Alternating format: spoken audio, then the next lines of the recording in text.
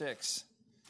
She just pointed there and said, I think you probably meant verse 30, right? And I said, yeah, I did. Yes. All right, Mark chapter 6, verse 30. If you're able, I know we just stood and sat, but could we stand again one more time for the reading of God's word? Mark chapter 6. We're going to be looking at verse number 30 and all the way down through verse 44. I'm not going to read that whole passage right now, but we're going to read down through verse number 34.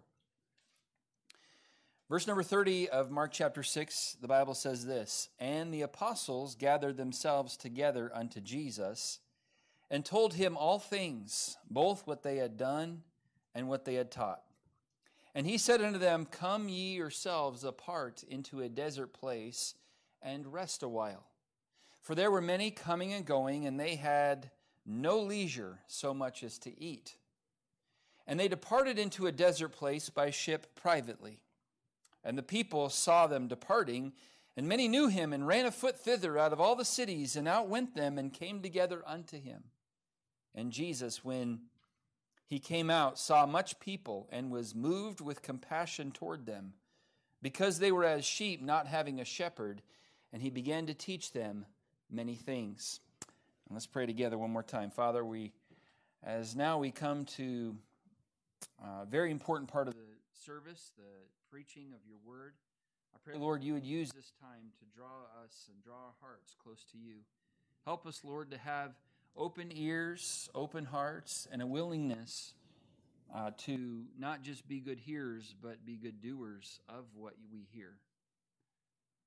I pray, Lord, you'd remove distractions from our minds and help us, Lord, to focus in on your word and your will for our lives. We pray these things in Christ's precious name. Amen. Thank you. You may be seated. Last Sunday, as we gathered together and we continued our journey through the Gospel of Mark, we came to a very interesting passage of Scripture, the passage that records the tragic death of John the Baptist. And certainly that was not my favorite message to preach. It was obviously a little uncomfortable to be preaching about someone being beheaded. The teen boys probably enjoyed it. They were like, yeah, more of that. Yeah, that's kind of cool. No, it was not cool. But we learned in that. We saw the godly character of John the Baptist and the fact that he wasn't afraid to do what was right, even though it was a very risky situation. He still did what was right. And the encouragement, of course, for all of us is to do right no matter what the ramifications of doing right are. And then we saw how Herod made the gruesome choice as he was faced with the decision on what to do. Please his friends that were there, the popular crowd of Galilee, or do what was right. And sadly, he chose to please his friends and ended up beheading an innocent man. And then we saw that guilty conscience, which is where it kind of falls into context here in the life of Christ and the ministry of Christ. As his name gets spread around, Herod gets wind of Jesus and what he was doing, and immediately Herod had that guilt complex, and it caused him to think that it was John the Baptist who raised from the dead. And we saw how he was faced with an opportunity later on to make things right, but he chose not to. Instead, he chose to mock the Son of God just hours before Jesus was crucified. And we talked about the guilt that many times we can carry around that the Lord never intends for us to carry. He wants to take our guilt, and in the book of Romans chapter number 8 and verse number 1, it says this, There is therefore now no condemnation to them that are in Christ. He doesn't want us to walk around with a bunch of guilt, but we've got to come clean. We've got to, we talked about last Sunday, turn ourselves in and put it all on the table for the Lord to deal with. That's right, Herod failed to do that, and I want to encourage you, if you still haven't taken care of that, to do that today.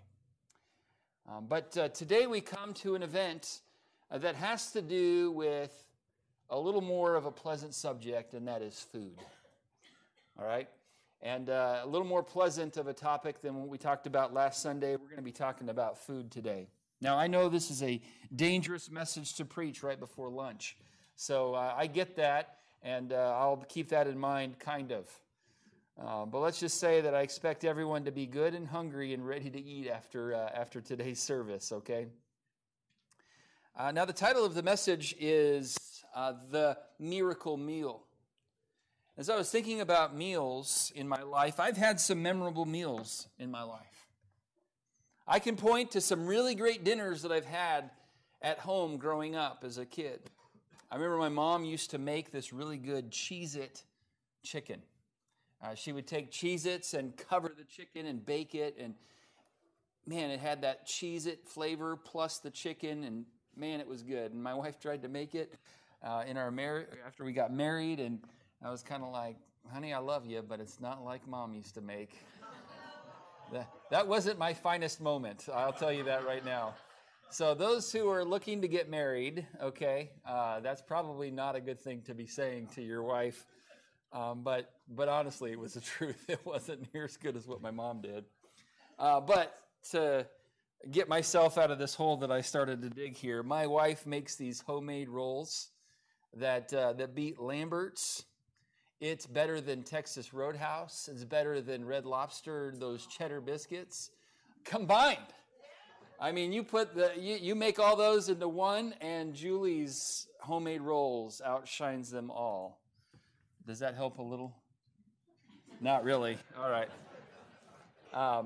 I've also, some memorable meals. I've eaten some at some really nice restaurants.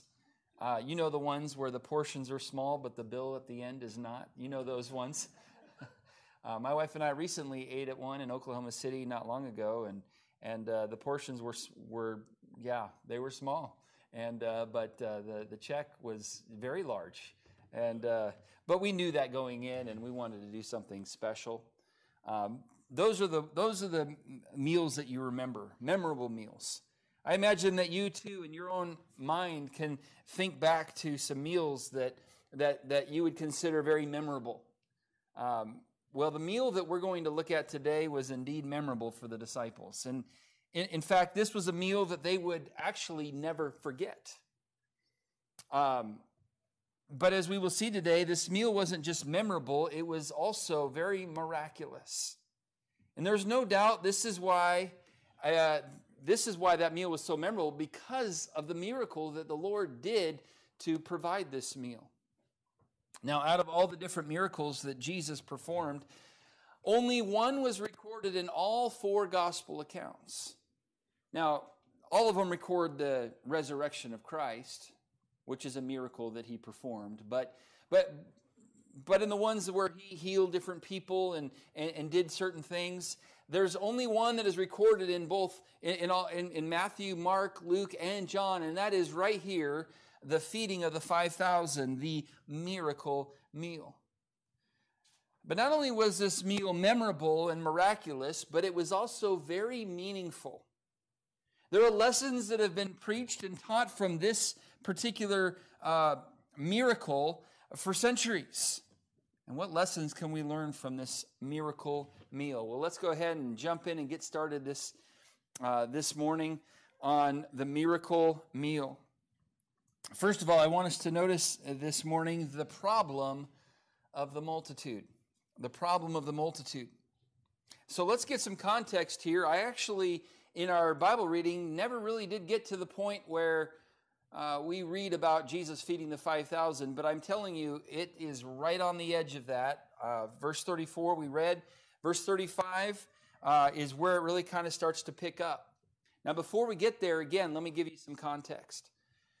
Back here in chapter 6, remember Jesus realizes that it's time, or earlier in chapter 6, verse 7 through 13, he realizes it's time to send forth his disciples to go 2 by 2, preaching and going with the power of God over unclean spirits. And they don't have a lot of resources, remember that? Well, in verse number 30, they get back from their trip. So verses 14 through verse number 29, Mark kind of says, let's look at Herod for a moment and how he's reacting to all that's going on. And then verse 30, he goes back to the disciples who come back from their little preaching ministry, their little season of ministry. In verse number 30, the apostles gathered themselves together unto Jesus and told him all things, both what they had done and what they had taught. So Mark doesn't give a ton of detail here of what these disciples actually got to participate in, but I can just in my mind's eye picture it probably, morning-ish, 9, 10 o'clock in the morning. These disciples finally make their way, find Jesus, and they're like, Jesus, we've got to tell you all that we got to do and all the things we were teaching. And, oh, yeah, in this one town, this happened. And then, yeah, in this town, they didn't like us and they kicked us out. And then in this village, they were so glad to have us and to hear all these things. And they were just so probably excited to share the results of their missionary adventures. And he also, though, realizes that these guys are probably pretty spent from ministering and giving of themselves and the drain that the ministry sometimes is. And so there are two groups in this multitude that Jesus senses has some serious needs. And first of all, we see that his apostles needed to rest. His apostles needed a rest. And so in verse number 31, Jesus, as he's hearing all that's going on, realizes and knows that these apostles need some time to get away and to recover and recoup from their ministry journey. So verse 31, he says this to them, hey, why don't you come yourselves apart into a desert place and rest a while? And then Mark says this, for there were many coming and going, and they had no leisure so much as to eat. Sometimes the ministry can be that busy where it's just the needs continue to pile up, and there seems to be no break. And that was what the apostles were dealing with there. And so his apostles needed to take some time to get away and rest. Can I just say this? And, it's probably hard to really communicate this, but the ministry is actually pretty tiring. It's a different type of job than physical labor, than just brain labor. It's a different animal, and I've done both. I've mentioned that when I was in Montana, I worked full-time at AT&T as a retail sales consultant. So people would come in with their phones and say, hey, my voicemail's not working. Can you get that set up for me? And I would go and help them with that. And we would have to try also to get them, well, your voicemail's not working, but this phone is a little old. Would you be interested in upgrading your phone?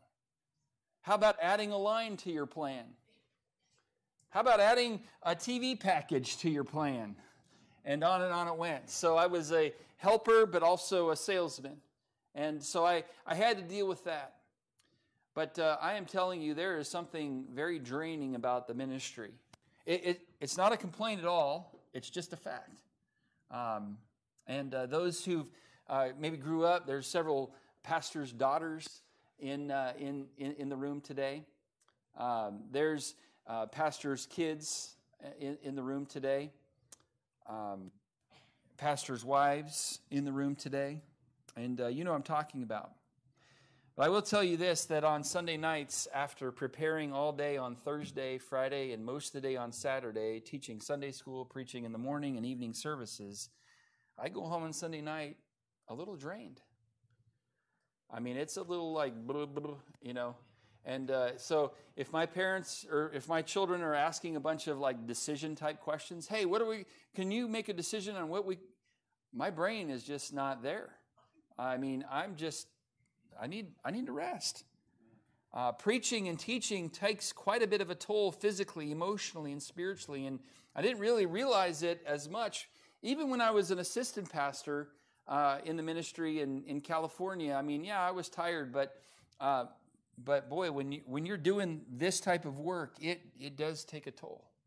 And these apostles, and this point isn't just about me here, it's just about God's servants in general. These apostles had been spent. They were drained. I mean, yeah, they were excited about all that happened, But the Lord knew that they needed some time to rest. There's been more than one servant of the Lord who has burnt out because of lack of rest.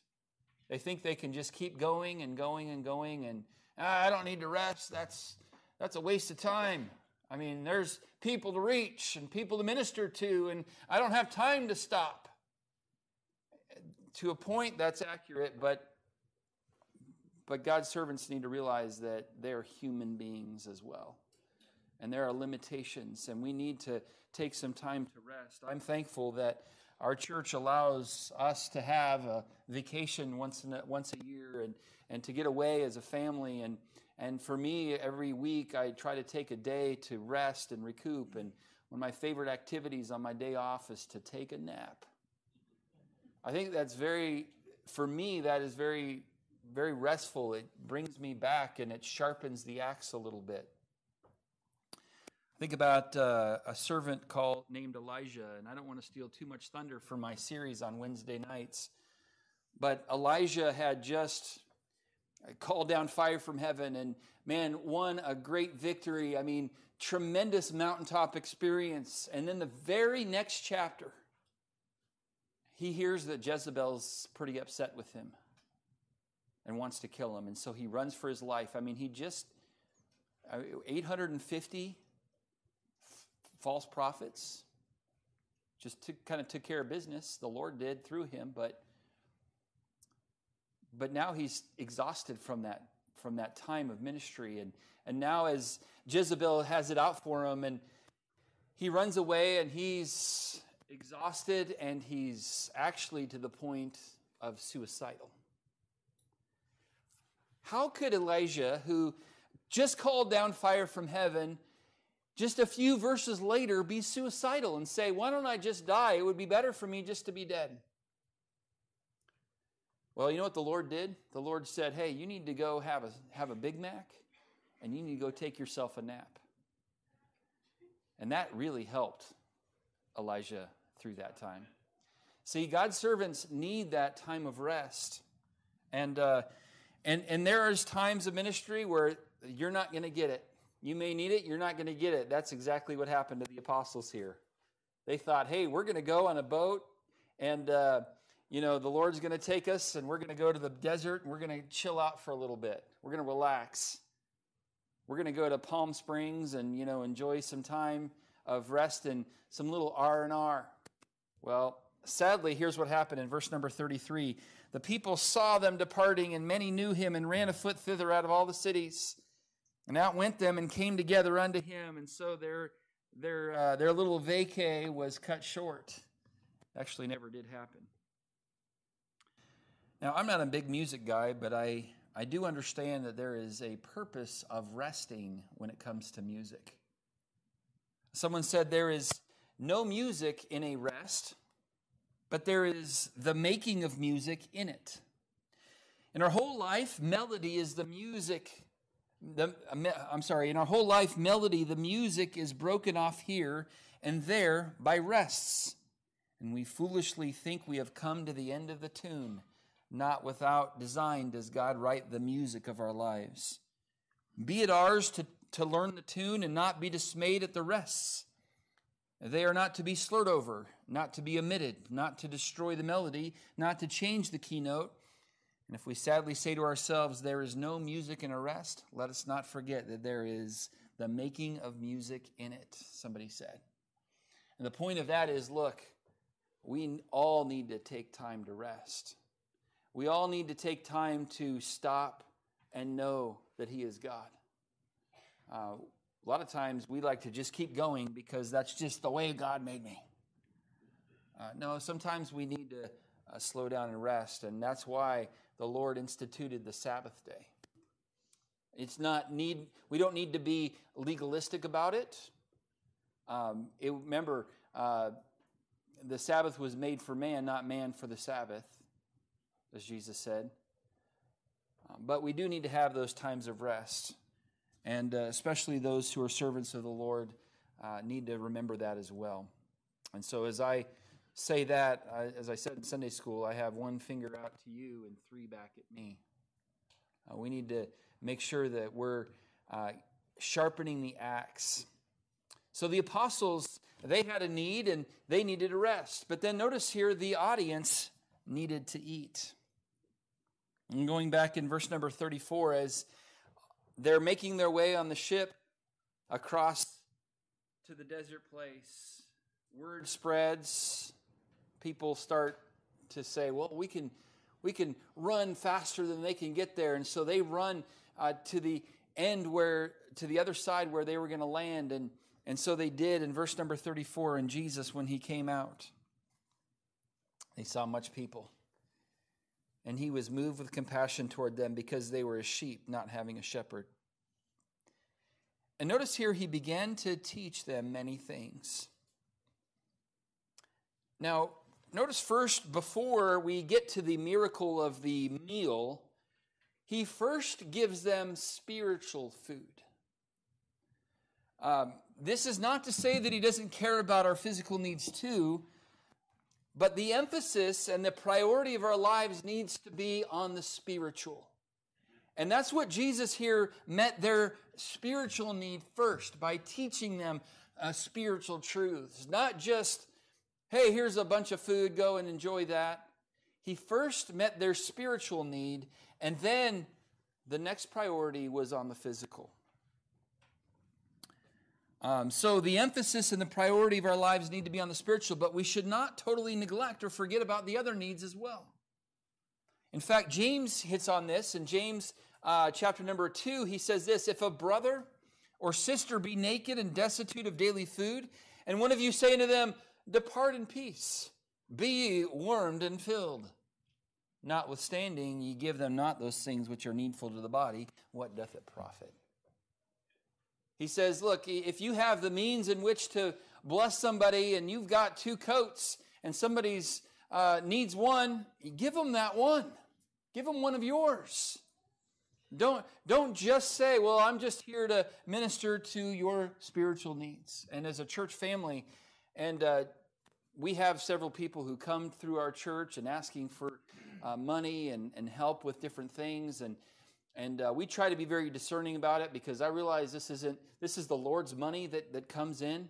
It belongs to Him, and it came from you and me. We work hard and we give graciously and generously.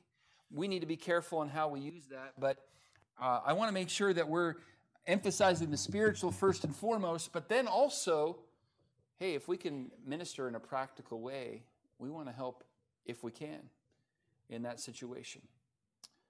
So Jesus first ministers in verse 34 to their spiritual needs and teaches them many things, but then there is a physical need as the story continues. Verse 35. When the day was far spent, so he spends maybe 2-3 hours teaching these. The Bible says he began to teach them many things. It's hard to teach many things in a very short time, at least if I was preaching, that's for sure. So it would take some time to cover a lot of these things. And verse 35, when the day was now far spent, the sun was starting to set, his disciples came unto him and said, hey, this is a desert place, and now the time is far past. Send them away, that they may go into the country round about, into the villages, and buy themselves bread, for they have nothing to eat. So disciples recognize that there's a need here for this audience to eat. And he said, hey, we're in a desert place. There's nothing really around here for anybody to buy. You probably should send them home so they can get back to their places of residence and they can get something to eat, because there's just nothing out here. It's a desert place. And then notice here in verse number 37. He answered them and said unto them, give ye them to eat. So Jesus knows they have need for physical food, and so he tells them to give them something to eat. And so we see here the problem of the multitude, that the apostles needed rest, the audience needed to eat, but then let's notice number 2 here, the power of the master. So he tells them to give them to eat in verse 37, and then they begin to kind of, I sort of read a little sarcasticness in the response to Jesus saying, give ye them to meat. I mean, there was, and we know, spoiler alert, 5,000 men there. Of course, most of us already know that. Plus women and children. And they're looking and saying, we have nothing to give them. And in verse 37, after Jesus says, give ye them to eat, here's what they say. They say unto him, shall we go and buy 200 pennyworth of bread and give them to eat? 200 pennyworth of bread. 200 pennyworth is equivalent to about 7 months of salary for those disciples. And they thought, well, probably it would take about that much to feed them. Now, I began to kind of look it up, what the average income for a resident here in Moore, Oklahoma, and what they make every year, and what 7 months of that salary would be equivalent to about $38,000. So they said, shall we go and buy $38,000 worth of bread and give them to eat? And it was kind of, I think, a snarky remark that these disciples had to Jesus, because what Jesus was asking them to do was impossible. Give you them to eat? Are you serious? We have nothing. And we really don't have that much money. Are you really wanting us to spend $38,000 and go buy food enough for everybody to eat? Is that what you really want, Lord? I could just, and I'm maybe reading into the tone of it a little bit, but I am putting myself there as a disciple, and I think that maybe it was close to that. And so verse 38, Jesus says, well, how many loaves have ye? Go and see. And when they knew, and we know from the book of John that Andrew finds this little boy here who has a lunch of 5 loaves, but they weren't just 5 loaves, they were 5 barley loaves. That's significant. Barley loaves were not the bigger loaves, they were smaller loaves for the poor. That's what they got to eat. So it was 5 loaves and 2 fish, 2 small fish. And so Andrew comes and says, well, they say 5 and 2 fishes. We have 5 loaves, 5 barley loaves, small loaves, and 2 small fishes. And then verse 39, notice this, he commanded them to make all sit down by companies upon the green grass. One commentator pointed out regarding the fact that he had everybody sit down was that everybody was equal in that moment.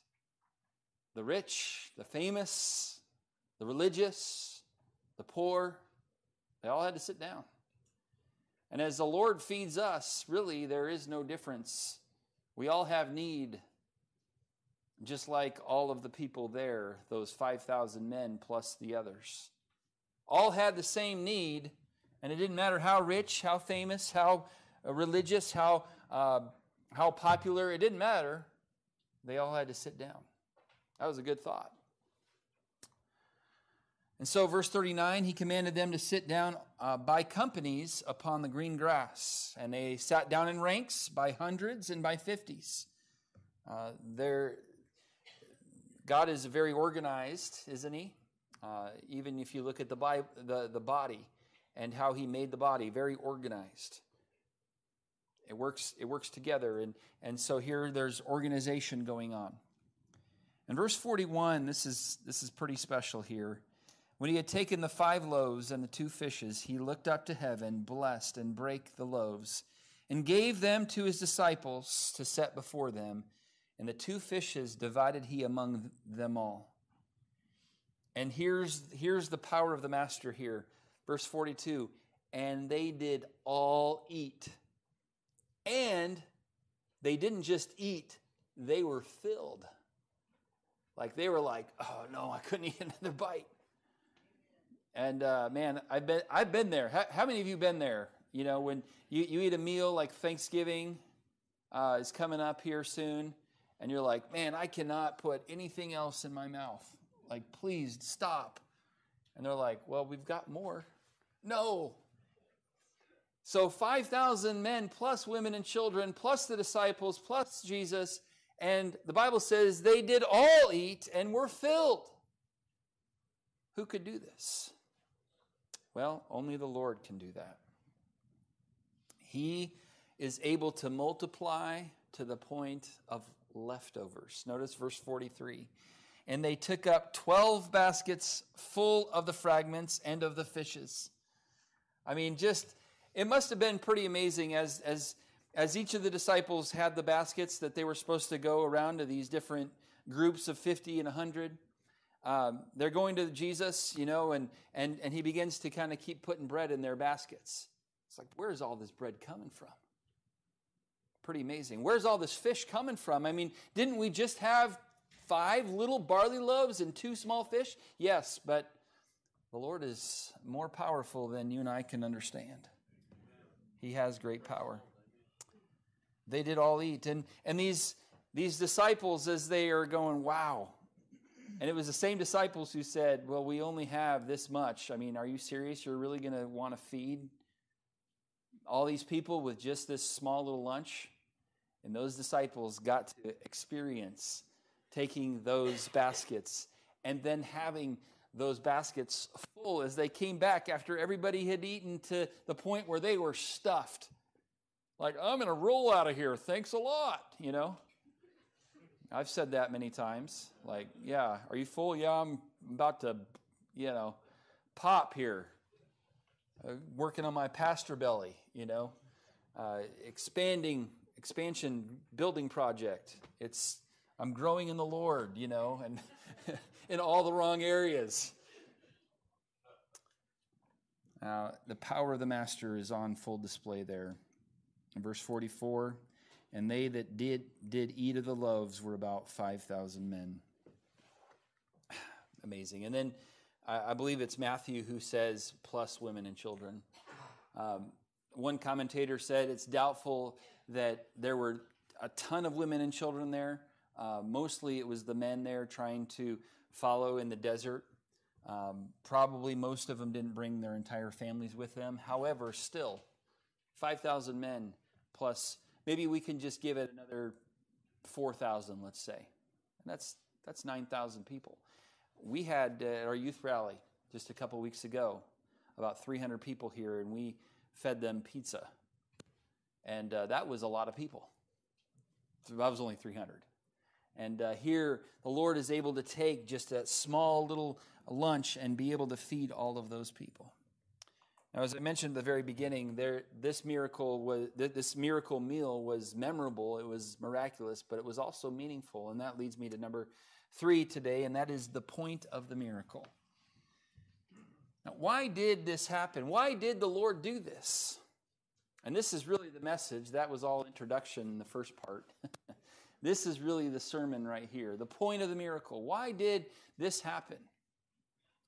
Now, I'll be honest, there's no way to know completely the mind of the Lord here and know all of the reasons why the Lord did this. But I believe there's 5 here reasons why the Lord did this particular miracle and some lessons that we can take with us in our lives here. So first of all, I believe one of the points of this miracle was to show the compassion of Christ.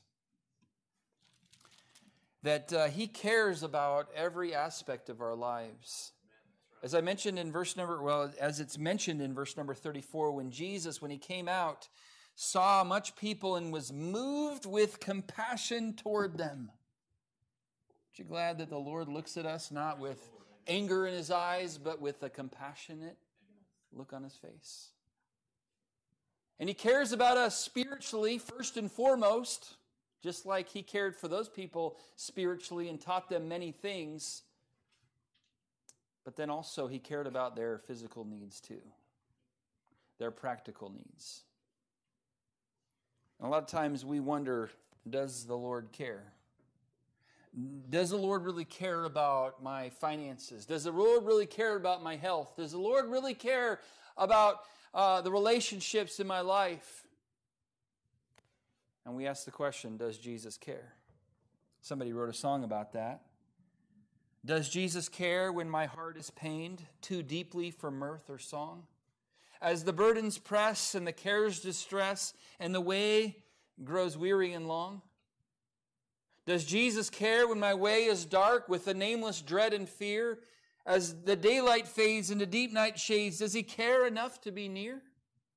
Does Jesus care when I've tried and failed to resist some temptation strong?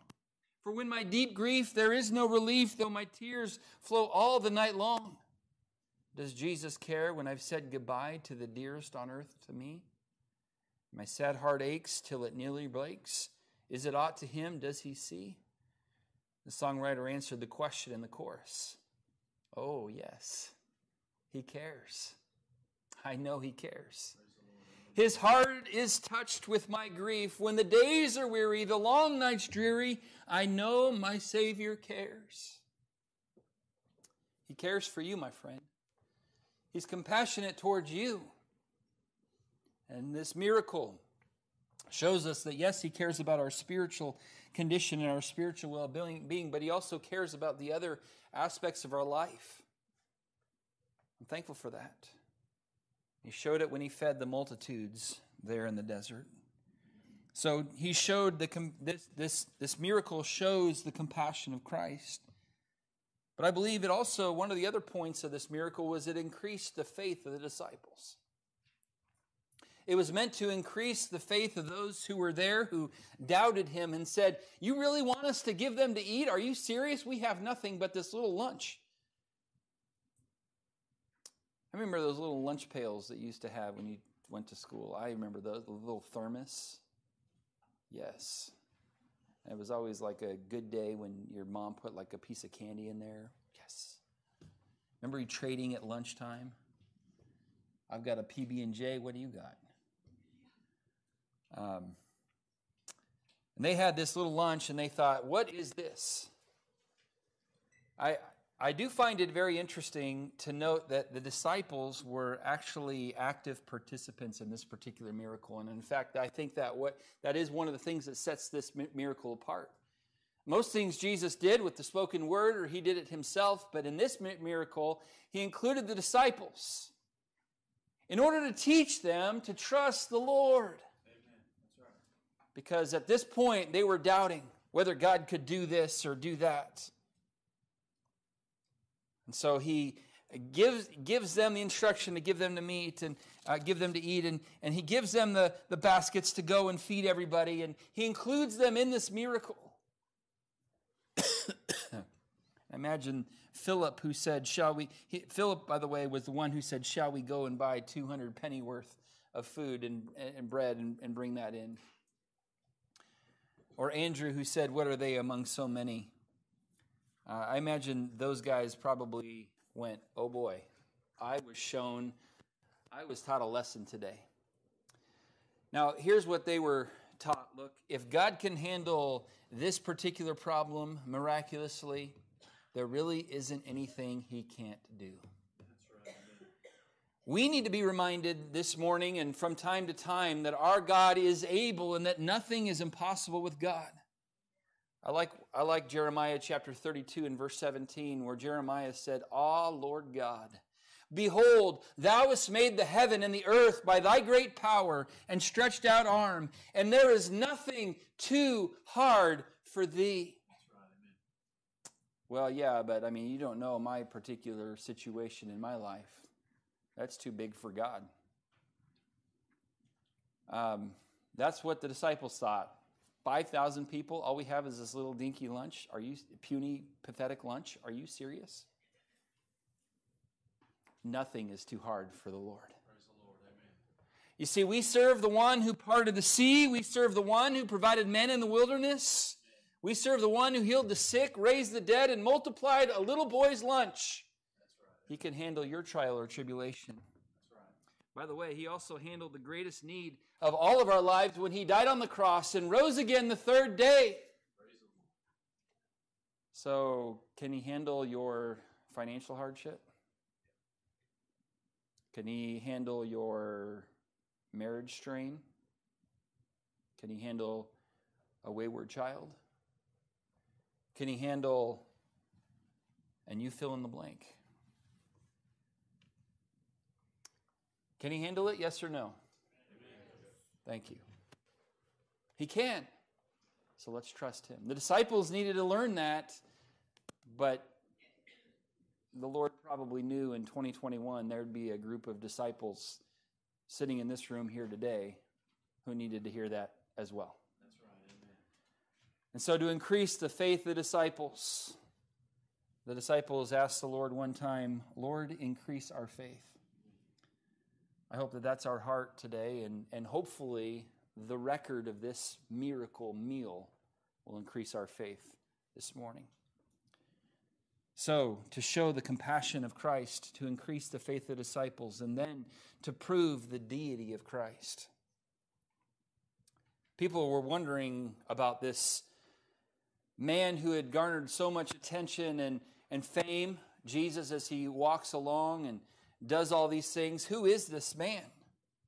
Well, as he does these miracles, he shows and proves that he is the promised Messiah, and he is indeed God in human flesh. Psalm 132 in verse number 15, here's a prophecy regarding the Messiah. Psalm 132:15 says, I will abundantly bless her provision. I will satisfy her poor with bread. And so here comes Jesus. The disciples and the people there in the audience were familiar with these passages. We're not as familiar with them, but they studied them. They knew these things that, that the Messiah would do, and that he would satisfy her poor with bread. And so as Jesus breaks this bread and multiplies it, and they all get to eat so much that they're like, I can't eat another bite. Please stop. And then the waiter comes and says, would you like dessert? Oh, please no. They're reminded of these thoughts and went, I wonder if this is the Messiah.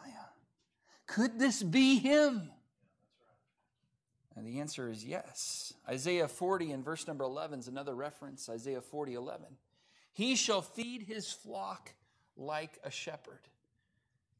He shall gather the lambs with his arm and carry them in his bosom, and shall gently lead those that are with young.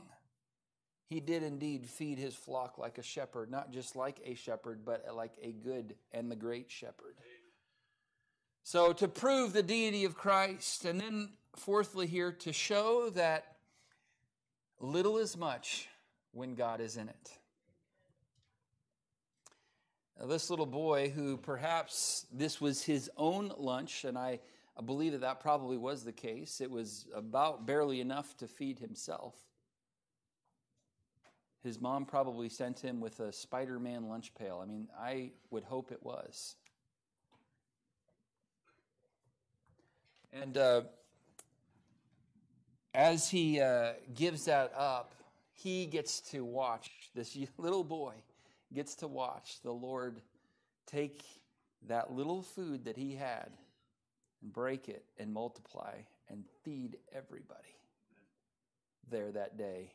I'm sure that was like a day that I'd like to meet him. That's right. In heaven, won't you? Like, hey, you're the boy that gave your lunch? Thanks for doing that. And I'm sure he is glad that he gave his little lunch to the Lord and saw what God did as a result. A little is much when God is in it. Just ask Gideon, the one who his army was dwindled down to 301 people, including himself, facing the Midianite army, 135,000 men. All that to show that little is much when God is in it. The widow at Zarephath on Wednesday night, we talked about her and how she had just a little bit of a meal in her barrel and a little bit of oil left in that cruse. And it was just enough to make one last meal for her and her son, and then they were going to die. The man of God comes and says, hey, give what little you have, and we'll multiply it, and God will bless you for it. And most of us understand the rest of the story, how that barrel of meal and that cruse of oil never did fail. God began to supply for them because they were willing to give what little they had to the Lord. The widow woman who gave just 2 mites, you remember that? Everybody's kind of watching, and this little old meek lady, humble lady, puts in 2 little coins into the offering. And everybody's sitting around going, 2 mites? Are you serious? That's like an insult. And the Lord says, no, it's not. That's right. Amen. She gave everything. That's right. Amen. A little is much when God is in it.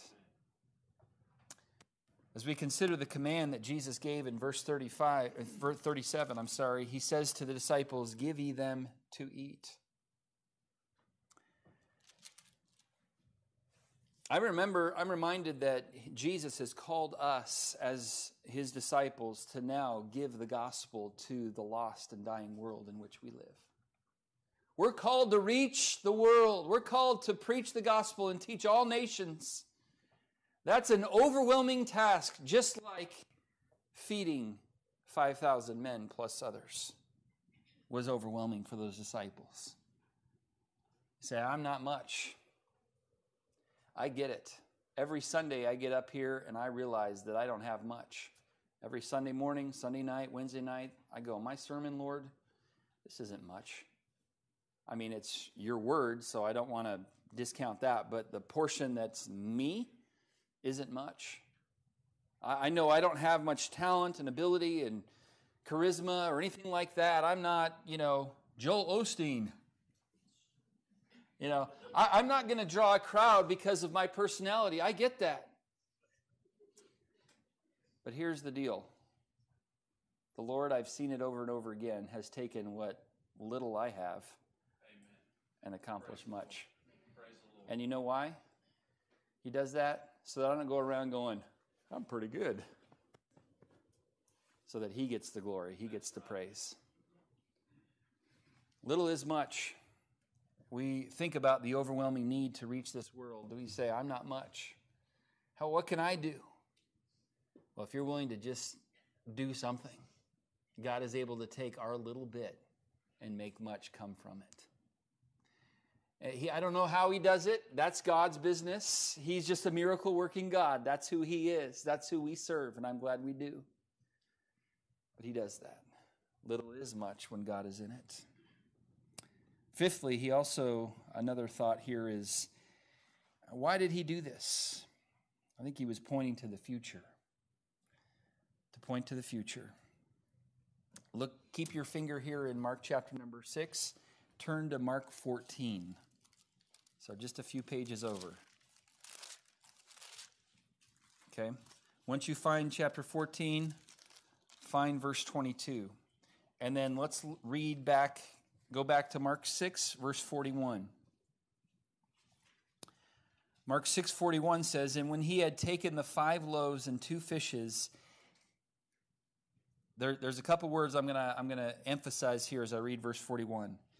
And when he had taken the 5 loaves and the 2 fishes, he looked up to heaven and blessed and brake the loaves and gave them to his disciples to set before them.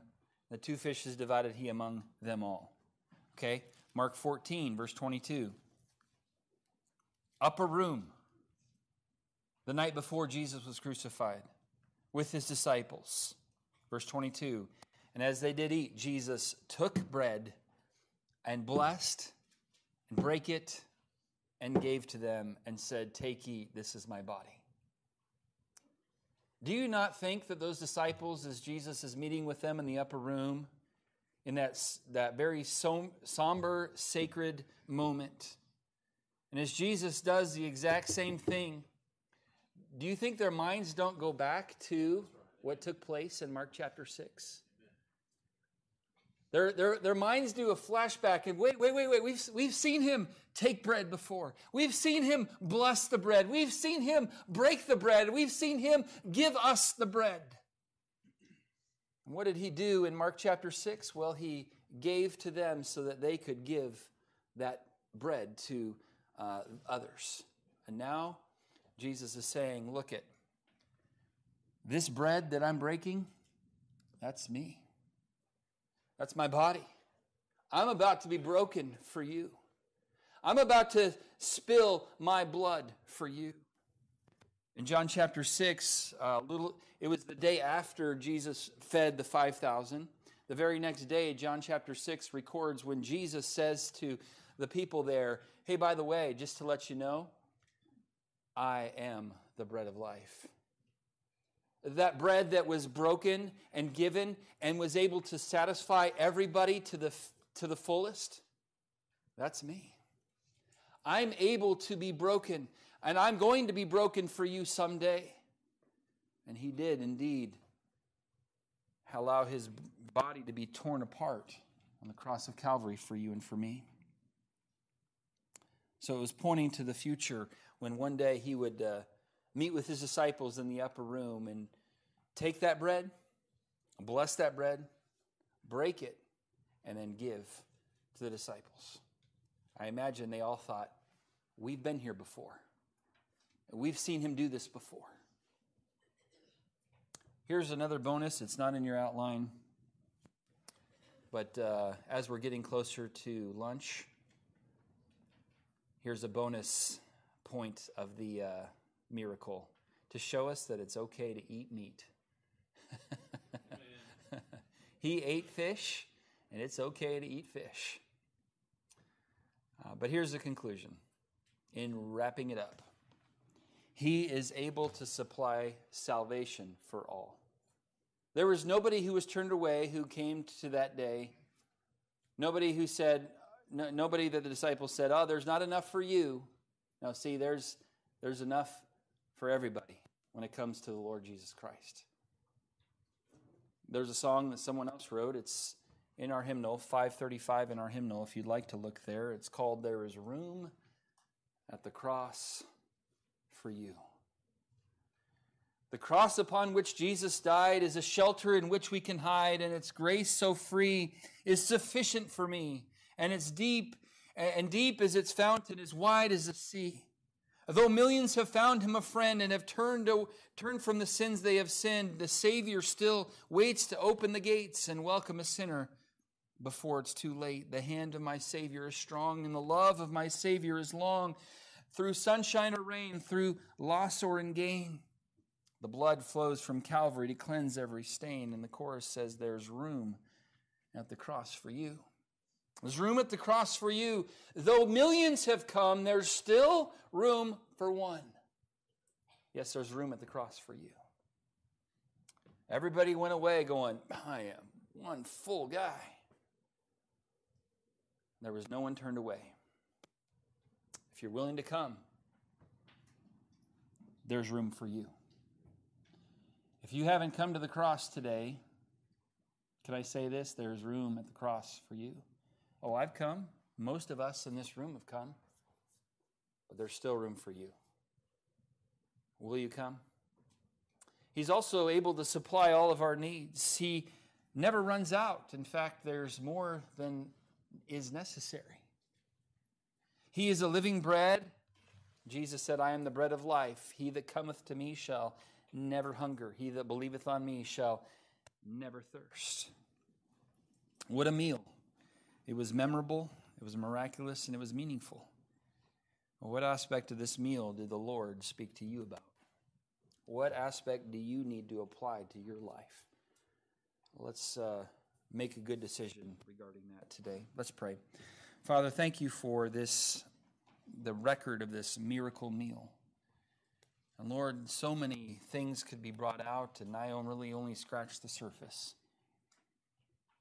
Well, Lord, some important lessons still for us to apply to our lives. Help us, Lord, to apply them.